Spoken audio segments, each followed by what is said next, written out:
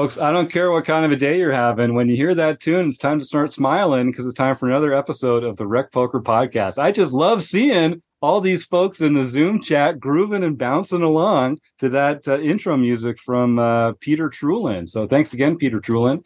And if you're not Peter Trulin, then let me tell you, this is the Rec Poker Podcast, the Forums edition, where we're going to talk a little strategy like we do each and every week. Thanks for joining us. I have to thank our sponsors, the Running Aces Hotel, Racetrack, and Casino, because without their support, we probably wouldn't be here. Most of what we do here at Rec Poker is free. We're a largely volunteer-based organization. My name's Jim Reed. I go by Bluffsterini in the home games and at Rec Poker Jim on Twitter. And I'm one of the people that works along to make the magic happen here at Rec Poker. But I'm just one of a village, one of a group, one of the gang, one of the crew. We call our leadership group here the Wrecking Crew. And if you want to find out more about me and other members of the Wrecking Crew, you can go to rec.poker/crew. But you can also just listen up because you're going to meet a few of them right here tonight on the air. I'm Chris Jones. You can find me 5B5 on Threads or 5x5 in the Poker Stars home game. And I'm Rob Washam, and you can find me as Rabman50 just about everywhere. I'm Taylor Moss. I'm Taylor_Moss on X or Twitter, whatever it is these days, and Gopher Boy TJM in the Rec Poker home game. Yeah, while we still have it, let's enjoy it. And one of the perks of being a premium member here at Rec Poker is that you get to join the forums edition of the podcast and share your hands and your experiences and your thoughts and insights here on the air. So it's with great pleasure that I introduce a premium member that some of our regular listeners might be familiar with, the one and only Philip Razor, who goes by That Jerk Phil in the YouTube chat. Phil, thank you for joining us on the show. Thanks, buddy. Appreciate it. Yeah. So, Phil, you are hilarious. Follow on Twitter at PSR1973. If you're playing in the Rec Poker home games, where should people look to get their easy chips? I don't remember my name on there. It's been a while since I played. Okay, yeah. It probably has the word Phil in there somewhere. Or I'm sure it does. Yeah. If you see someone named Phil, it's probably me. Yeah. I thought the easy chips were Bluffsterini, though, right? Yeah. The easy chips are Bluffsterini. That's true. And yeah, I can make a little fun of Phil tonight because we're going to be talking about a tournament he played recently, which, Phil, correct me if I'm wrong, this was your biggest live score ever that happened just recently. By right? like about 3 times. Amazing. Yeah. So and it was this past weekend in Dayton, Ohio. Oh mio, oh myo, Dayton, Ohio. So first of all, just congratulations. I mean, when you break your own personal record for cash, that's a special monumental achievement. You did it in, well, here, don't let me put words in your mouth. Tell us a little bit about the tournament, and we're going to talk about a couple strategic elements that came up throughout it. But first, just kind of set the stage. Where was it? What was the buy-in, and what possessed you to play it? So it's at a card room in Dayton called the Mad River Poker Club in Dayton, and I think they've been open for a couple years. I have been just a couple times over there. And they had a one-night $100,000 guarantee for the owner's birthday party. They had cake, they had catered food, they had all sorts of stuff. It was pretty wild. They had I think around 330 entries. It's a $450 buy-in, $100,000 guarantee, and they crushed it. They had $135,000 in the prize pool, I think, at the end of the day. 30-minute levels, and they started off super big stack. I mean, it's 60,000 starting out, and 100, 200 blinds. They also do different ante than just about everywhere else I've played. They still do a big blind ante. And this is on all their tournaments. They do a big blind ante. The big blind pays the ante, but it's the size of the small blind instead of the big blind. Interesting. And it changes it just a little bit because it's a little bit less money in the pot to begin with. So it's just something you got to remember. And I decided, because it was so deep, and I didn't want to play and basically I decided to go last minute. In the morning, my wife and my mom and I went to a Swiss festival up in Bern, Indiana, while the tournament has already started. And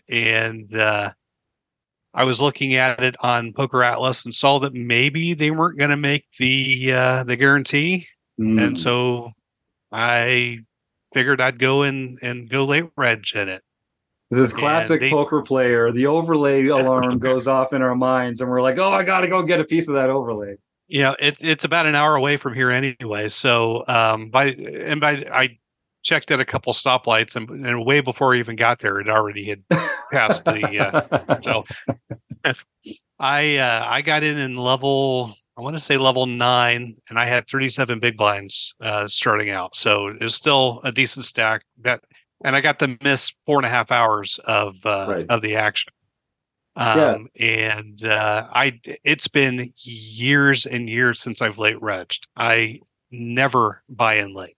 And listening to the podcast, a week or two ago, you guys were talking about, hey, go try late regging. So hey, here we go. There you go. I started building a stack kind of right away.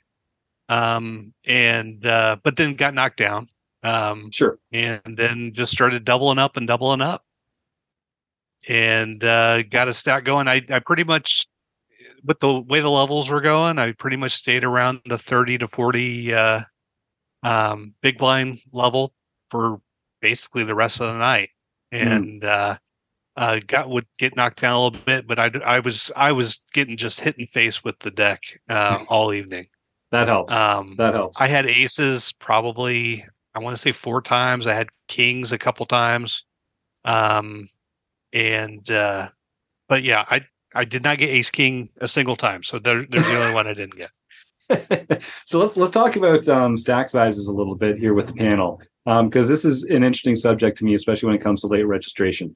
So I kind of feel like that range of 30 to 35 big blinds is a really hard stack size to play. You can't 3-bet sort of as freely as you can when you're deeper. You can't just shove as easily as you can when you're tighter. I'm going to open this up to Chris, Taylor, and Rob.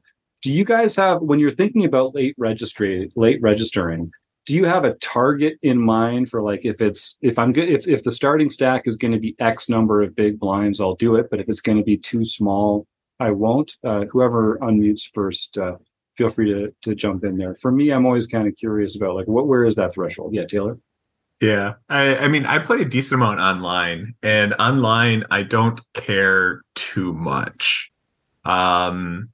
Like, I know a lot of people will be like, I'm not going in less than 20. Like, that really doesn't deter me all that much. Honestly, like, I'd have to get like in like the 10 big blind range for me to like really start feeling hesitant about it. The thing that I think is definitely interesting about this is like the live dynamic of this. Like, the reason I say this with like online is like, I can play multiple tournaments at the same time. I can register really easily, but with live, like, you have to drive there. You're playing one tournament, and like, then it's like, well, what's my worth? And that's how I think about that spot. It's almost not just the pure like poker dynamic of it, but also just like the life dynamic of it. Like, how far did I have to drive to get there? If I register with 15 big blinds, how much play am I actually expecting to have in this situation? And it's almost like this like life equation that I'm trying to go through to like think about, like, what is my life EV in this spot? Not just necessarily like the dollar EV of the tournament or anything like that. Yeah, I think that's a really good point, because and I think it matters a lot, the difference between live and online, for precisely that reason. Rob? I agree 100% with Taylor. I think if I was going to drive an hour, I'd want, 35 or 40 big blinds minimum if I'm going to late register. If it's 20, I'm that's just, you're right in that fold mode almost at 20, right? You're really, somebody raises in front of you, what are you going to do? You're going to do a rejam, usually at that stack depth if you want to play. So I think, 35 or 40 is probably worthwhile, because you still have a little room to maneuver, make some plays, maybe slowly build your chip stack without having to put it all at risk. So, yeah, Chris.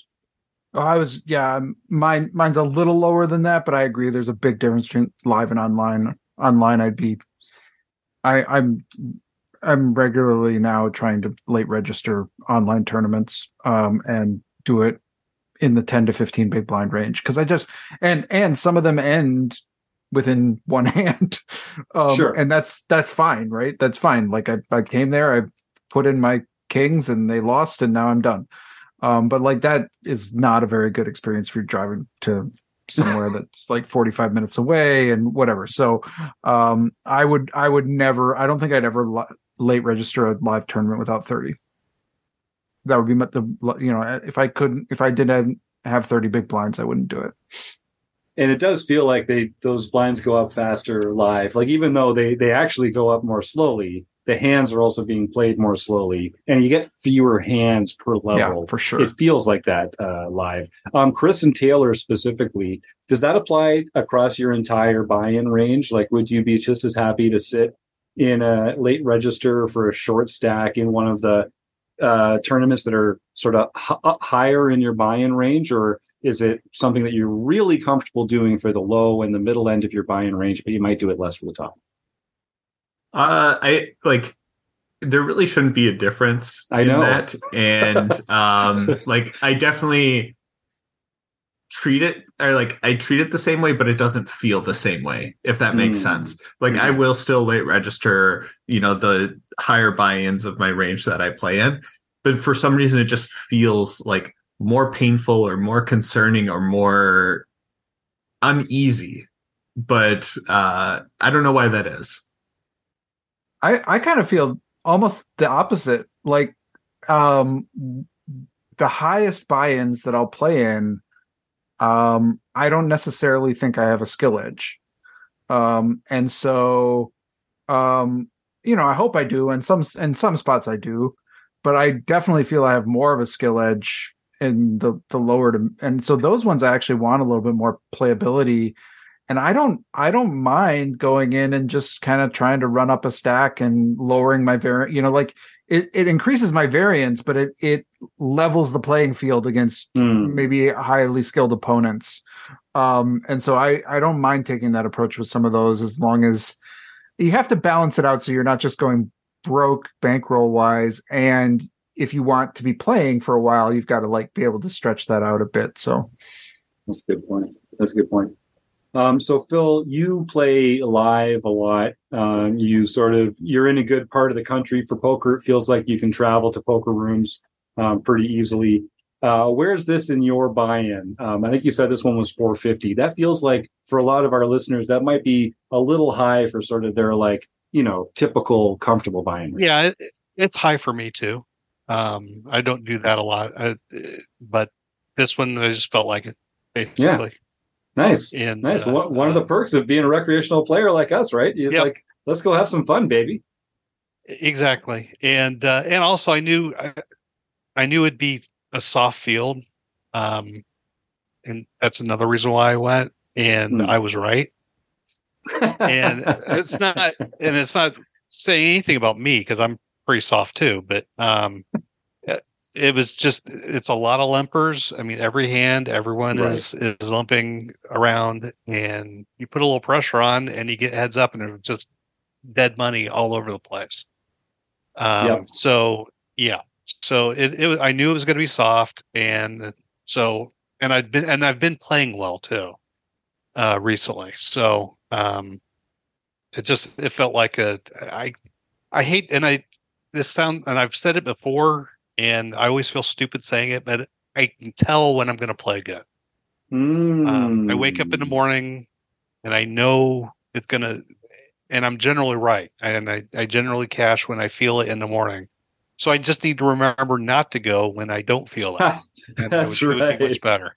Well, I don't think it's crazy. Like we can't tell when flips are going to go our way, but we can tell when we're well rested, when we're in a good psyche, when we're able to make. And I wasn't well rested at all. Okay, well, I'd been up at 5 in the morning this time, and I knew it was if I was going to make a run, it was going to be late, and it was. I was up 24 hours Wow. doing it, and by the end, I drank an entire case of Mountain Dew while I was there, basically to keep going. And that's actually another reason why I chopped, because I wasn't anywhere near my best at the end. But getting there was awfully fun. Yeah. I won almost every flip. I also won when there was absolutely no reason I should have won. Like three. I was dominated 3 hands in a row and won each one of them. And you have been all listening to the podcast. Those are important flips to win. Yeah, and it wasn't, and I didn't even have to wait. They were all on the flop too. Especially the one actually leading to the final table. There was I want to say there was 11 left. So yeah, it was the last 2 tables. And the guy to my right, we got it in. He had aces and I had tens, and I just said 10's going to hit. And boom, on the flop, a 10 hit. And it did knock him out, but it crippled him, and he got knocked out the next hand. But it was like that all night long. I had jacks do the same thing, jacks versus queens.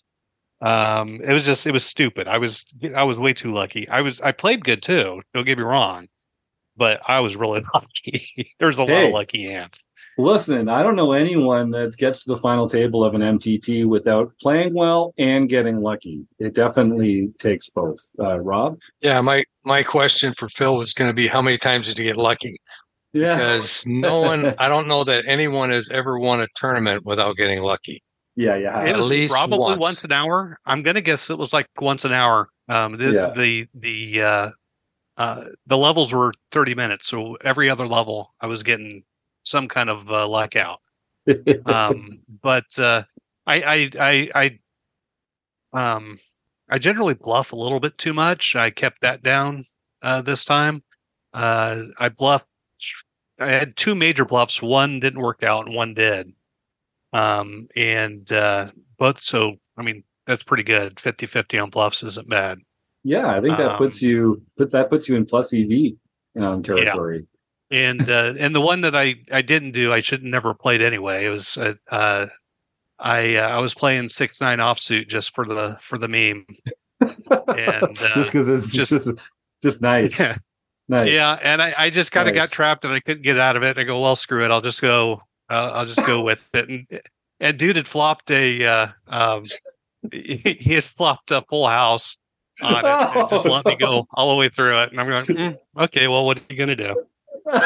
So that one was not nice, as it turned out. That wasn't nice, but it was fine. I lost half my stack on that, but I still had a huge. At that point, I had when I did that, I had 80 big blinds, I think, and it knocked me down to 40, and I was fine. I built it back up. Actually, literally the next hand, I got it all back. So it was fine. But it was a blast. So. The trip to the final table is not a smooth ascent of small pots chipping up, right? I mean, if you look at the graphs of players getting to the final table, it's huge swings and winning big pots and losing big pots, and being on the right side of it matters a lot in these MTTs. So that brings us to the point that I thought was really interesting. So we talked about like the virtues of late registering. We've talked about that on the show a bit recently. There's a lot of people have sort of come around to that idea of being a more profitable play, even if you don't get to play as much poker, which is what we all enjoy so much. But then you got to the final table, so you're 10-handed.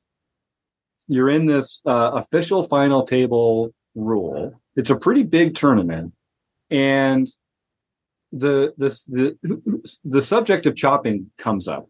And I know you've talked in the past about not liking to chop. But this is a lot of money here. I guess let's talk about this. Talk about that a little bit. Like, how did it get brought up, and what were the chip stacks at that time? Was it roughly equivalent, or what was it like? What was the Somsky ratio of the final table? So like 9 of us had anywhere. I think the chip leader had a big stack. I mean, he came in. He was the chip leader.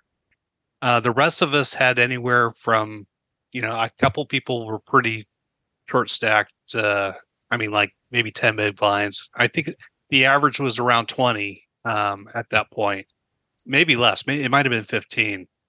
So it was just going to be a shove fest from there on out. And it was 3:00 in the morning. Right. And the tournament started at noon. Most of the other people there had been there the entire day. And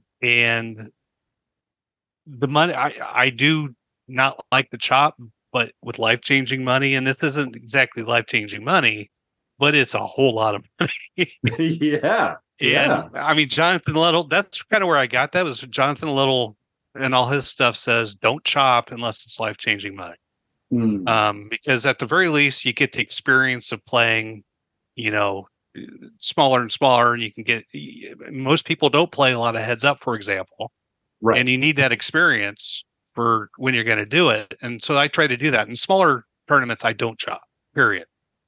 But this one, I didn't bring it up. And at first I said no. There was like 3 of us who said no at first. Because they wanted to do an even chop, and the chip leader wasn't having that at all. And makes sense. He shouldn't have. Right. And I suggested an IM chop, and unfortunately, nobody else really knew what that was. Mm-hmm. And which is a good sign. Yeah, exactly. And then one of the other players came up with the idea of the chip leader taking third place money, and the rest of us basically getting, I can't remember if it was 4th or 5th, is the way it turned out. And that seemed to be okay with everybody, especially, and I was fine with it because it's a lot of money. Yeah. And B, I was just tired. I was exhausted. I was not going to play well on the final table if it came to it.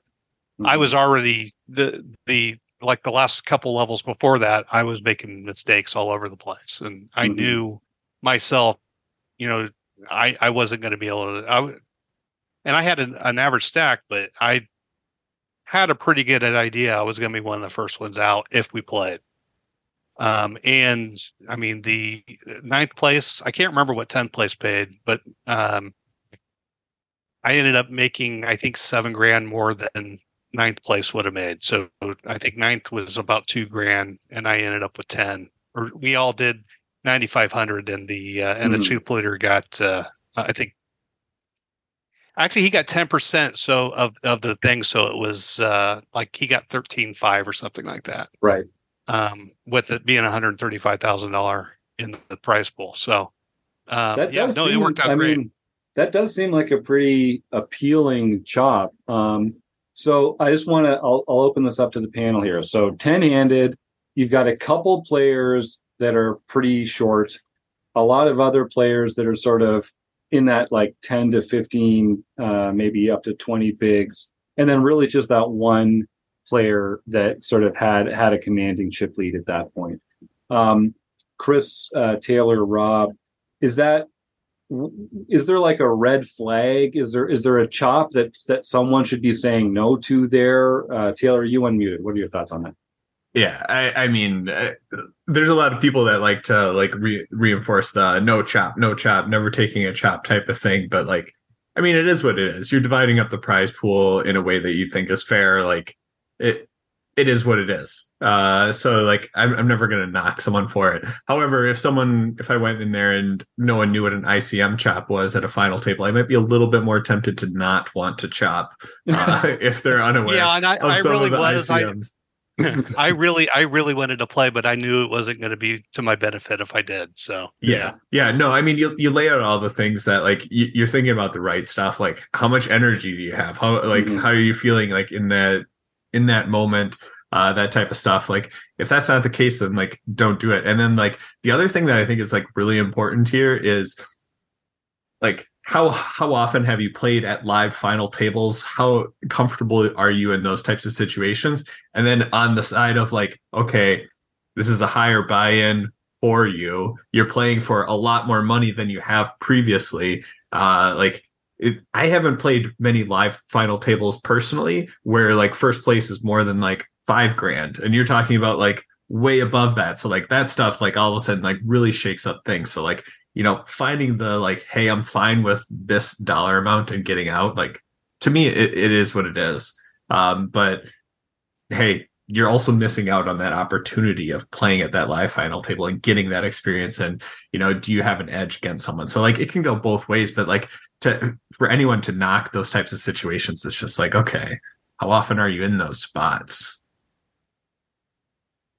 I think the thing that you want to not do is take a chop just because you want to keep everybody else happy. Keep up with your peers. You don't want anybody to look at you and say, "Look at that asshole. He won't chop." That's not a good reason. I like what Phil said about, it's going to be a shove fest.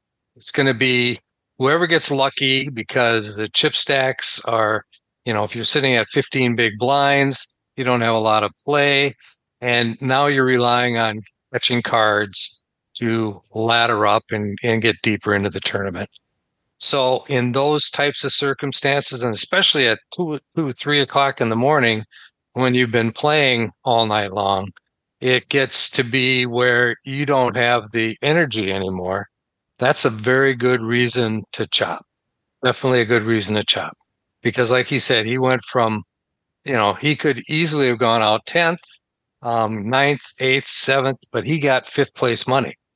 So he was able, who knows if he could survive that long. And especially, again, if it's just a shove fest. It's just not that much fun. Yeah. Chris?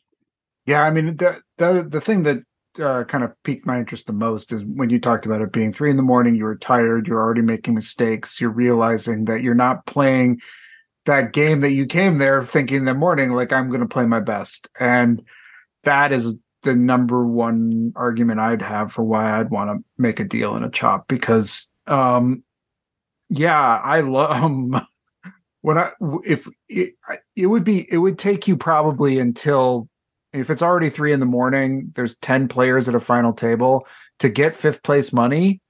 It's going to be 4:35 in the morning before that even happens, probably, unless people are really on ICM aware and they're just all the chips go in the middle and we start busting people right and left, which might happen based on what our impression is of these folks. I am surprised the chip leader didn't. If I was this dominant chip leader and I'm seeing all these shorties and all this shove fest stuff below me, and you didn't say exactly, but if I've got 60, 70, 80 big blinds in this exact scenario. It wasn't like that. He had probably maybe 40 bigs at most, so maybe double average. Okay, then I'm probably more willing to make a deal. If I get above 50 or something, I'd be like, get back to me when you come up with a better deal, because I'm not doing this. But otherwise, I think it sounds great, and you had all the right reasons to do it, I think. And it did take a little bit of conversation with them, and I stayed out of that. The other guys were making a little bit more sense than I was at that point. But he was an older guy. He was probably, I want to say 70, 75. So he's not that old. But I mean, if I'm 50 and I was that tired, I'm thinking he was probably pretty tired too. Yeah. And there were some younger guys there who but they were the first to suggest it. So it took some conversation. I think we talked about 10 minutes. But getting 10 people to agree to a chop in 10 minutes, that's actually pretty quick. So yeah, that's true. Yeah, I think the younger guys probably want to start partying because they won some money. Yeah. Probably. But it's Dayton. Yeah. Well, I really like this idea of that Chris brought up, which is, it's going to take a while to get to that 5th place money. The fact that you were all able to lock that up, like that the chip leader was able, like the fact that no one got first or second place money is the reason that the chop worked out, because there was enough to spread around to make it worth it for everybody else. Because I do think that's something where even if you're one of those middle stacks, you're not guaranteed to make the middle of the money. You're not, it could just easily be you going out in 7th or 8th, and then you'd be kicking yourself for not taking it. I guess the other thing is, was there any sense of like, while the conversation was going on, was there any sense of like, well, why don't we just wait for a couple of people to bust and then chop? Did that, because I've heard that too. Yeah, no, I thought it. I didn't bring it up. I was waiting for someone else to say it. Nobody said it. So I don't know if anyone else was thinking it or not. I did think about it, but even the short guys weren't that much shorter. I mean, they were short, but we were all short. So I just personally, I didn't bring it up because I didn't want to be that guy who got knocked out in 10. And I was thinking ICM throughout, and actually more than I normally do, because around the money bubble, I had a nice stack, and I was able to bully a little bit on the money bubble, but I just it was a pretty see, I can't talk. It was a pretty quick bubble too. It was I think we went in the hand to hand, with they paid 45, I think, and or 43, and they went in hand to hand at I think at 45. And they did, I think it was 6 hands, and we were in the money. So, and then I was watching for all the ladders, and was playing well around the ladders and making good choices. But it was just, the later it got, the more mistakes I was making. So it was time. So yeah. The waiting for people to bust out and then like re-engaging chop discussions is always kind of like a weird one, because you can't like verbally like say, I want to see like 2 more people bust out, and then I'll like start talking chop, because then all of a sudden everyone like tightens up. And maybe that's the thing that you want to do, but like you can keep that in the back of your head, but you don't really like vocalize those types of things. But like honestly, that's how I view those situations. Like if I am considering a chop, like I'm not like really entertaining it right away. I want to see how people are starting to play, and then also like knowing back in my mind, like I'll probably engage this conversation with 7 left, with 6 left, or however I'm like thinking about it in that type of spot. But it can be detrimental too, where all of a sudden you lose half your stack, and then you're like, oh yeah, guys, a chop. What do you think about then? Who said chop? You do lose some leverage in that spot. So like understanding when to like turn the switch on or off, whether you're like talking about chops, can be a tough or weird one too. I do have a story about that. It was years ago, in Cincinnati, and we were down. It was pretty late. It was a small tournament. It wasn't like this. It was probably the $150 or $100 buy-in, and we got down to, I think it was 8 or 9, and this one guy who'd been a dick the entire evening started berating everybody about how we needed to chop because he had places to go and do all this stuff. And so I absolutely refused. There was no way I was going to let this guy do this. And immediately he gets knocked out. And while he's still standing there, I said, okay, I'm ready to chop now. Just because he was such a dick. So in front of him, and man, you could see. Why am I not surprised? Coming out of his I was gonna say, classic Phil, really, right? And we did end up chopping right then. But it was, just don't be a dick if you're gonna just don't be a dick. Yeah, exactly. I mean, I am here, but just for fun. I'm not one at the poker table.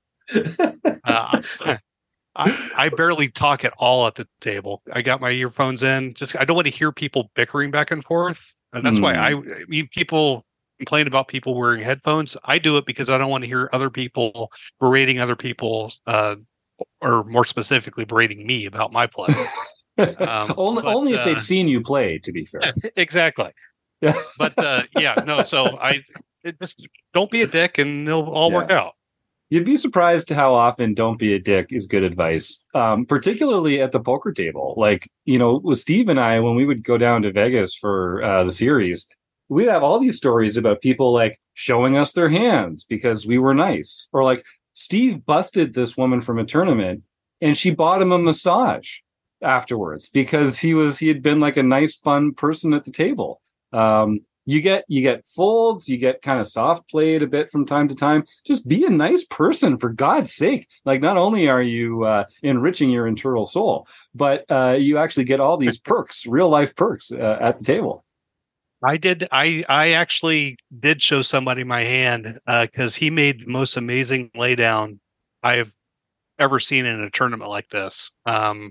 Which, I mean, isn't saying much. I haven't been in a lot of tournaments like this, but he folded the second nut flush to me on a. Wow. I had jammed the river. I had the nuts, and he tanked for maybe 5 minutes, and then folded and showed the second nuts, and so I showed him that I had it. And he goes, "So thanks. If you hadn't done that, I'd been hilding for the next 2 hours." I said, "Well, then I probably shouldn't have showed you, but I mean." If he hadn't showed, I wouldn't have showed, but he did, so I figured it was be all right. And I won't do that all the time, but this specific case, it was such a good laydown that I had to reward the guys. So nice. Yeah. Well, the last thing I wanted to talk about was chop negotiation. So, Rob, you've talked about this before, and I think that based on the conversation here, I think we're kind of all on the same page. When the subject of a chop comes up, everyone has to agree. So there's a deal making that goes on, which means that there's a negotiation, which means that certain people have leverage. And when Taylor was talking about how he likes to sort of think about a chop a couple positions early and see how people adjust their play, it really matters to me in my own thought process of who wants the chop, who's willing to give up more than they should to get it. And I'm cutthroat. Listen, I'm a cutthroat player at the table. When I value bet and when I bluff, I'm picking my sizes to maximize my edge and to get the most chips that I can. And it's no different when negotiating a chop. Like, you're competing with these other players, and you don't want to be a dick, obviously, because we're all here to have fun and enjoy the game together. But, if someone's going to overpay or like take less than they should, or less than they deserve, just to get a chop, I think you're kind of doing yourself a disservice not to extract as much value as you can. Just like you would be leaving chips on the table if you made a quarter pot bet when you could get called by a half pot bet. So I always for me, the chop is really about the negotiation of it and really just trying to make as much money as you can at that point that we're not playing any more poker. It's just how much are you going to walk home with. And so I think because you can just say no, you can just say no. But this sounds like it was a really good chop for everybody. The only person that it feels like might have needed some cajoling would be the chip leader. And, it sounds like they didn't have such a commanding lead that it was all sewn up for them anyway. It feels like a pretty good one. Rob, what are you thinking? Well, I'm thinking that everybody has leverage in a chop situation. Does anybody, even the short stack, can say no? Right. Because if he's a short stack, he doesn't have, if you're going to do an ICM chop, he's going to make a little bit more money than minimum, right? Yes. But not that much more. And if it's a smaller tournament and the money's not that big a deal, he has a chance to ladder up by not taking the chop. So if you're taking an ICM chop, it depends on what how many chips everybody has. So if there's a big disparity between first and last, well, then maybe that last place person is not going to get that much more money in an ICM chop. So why bother doing it? Let's play some more. Maybe I can get lucky. Maybe I get aces and double up and all of a sudden move up and ladder up 2 or 3 spots. So everybody has leverage in a chop negotiation. It doesn't matter how many chips you have. And it just goes to show why the Somsky ratio is such an important measure in the world of poker. So I know everyone already knows the Somsky ratio. You can't play poker seriously these days without knowing all about the Somsky ratio. But just in case, it describes the ratio, the difference in chips between the short stack and the big stack at the final table. And the smaller the Somsky ratio, the more, everyone should feel pretty good about chopping, because you're really, it could be anyone's game. But if you get a big Somsky ratio and, there's some winners, there's some haves and some have-nots, then the chop's going to be a little less even and sort of fluid and comfortable for everybody, because there's going to be winners and losers a little more often. But this is a really interesting subject. So thanks for coming on the show and talking about it, Phil. Is there anything else that we should talk about here in this moment? I think we kind of hit the virtues of late registering, talked about stack sizes a bit, and sort of the mechanics and the incentives involved with chopping. And all right, well then, thank you to Phil Razor for coming on and for your premium membership. We appreciate your support, sir. And to Chris Jones and Taylor Moss and Rob Washam, and of course the Running Aces Hotel, Racetrack, and Casino. Thanks for tuning in, listeners. We have such a good time doing this show for you every week. We'll see you again soon. Good night, everybody.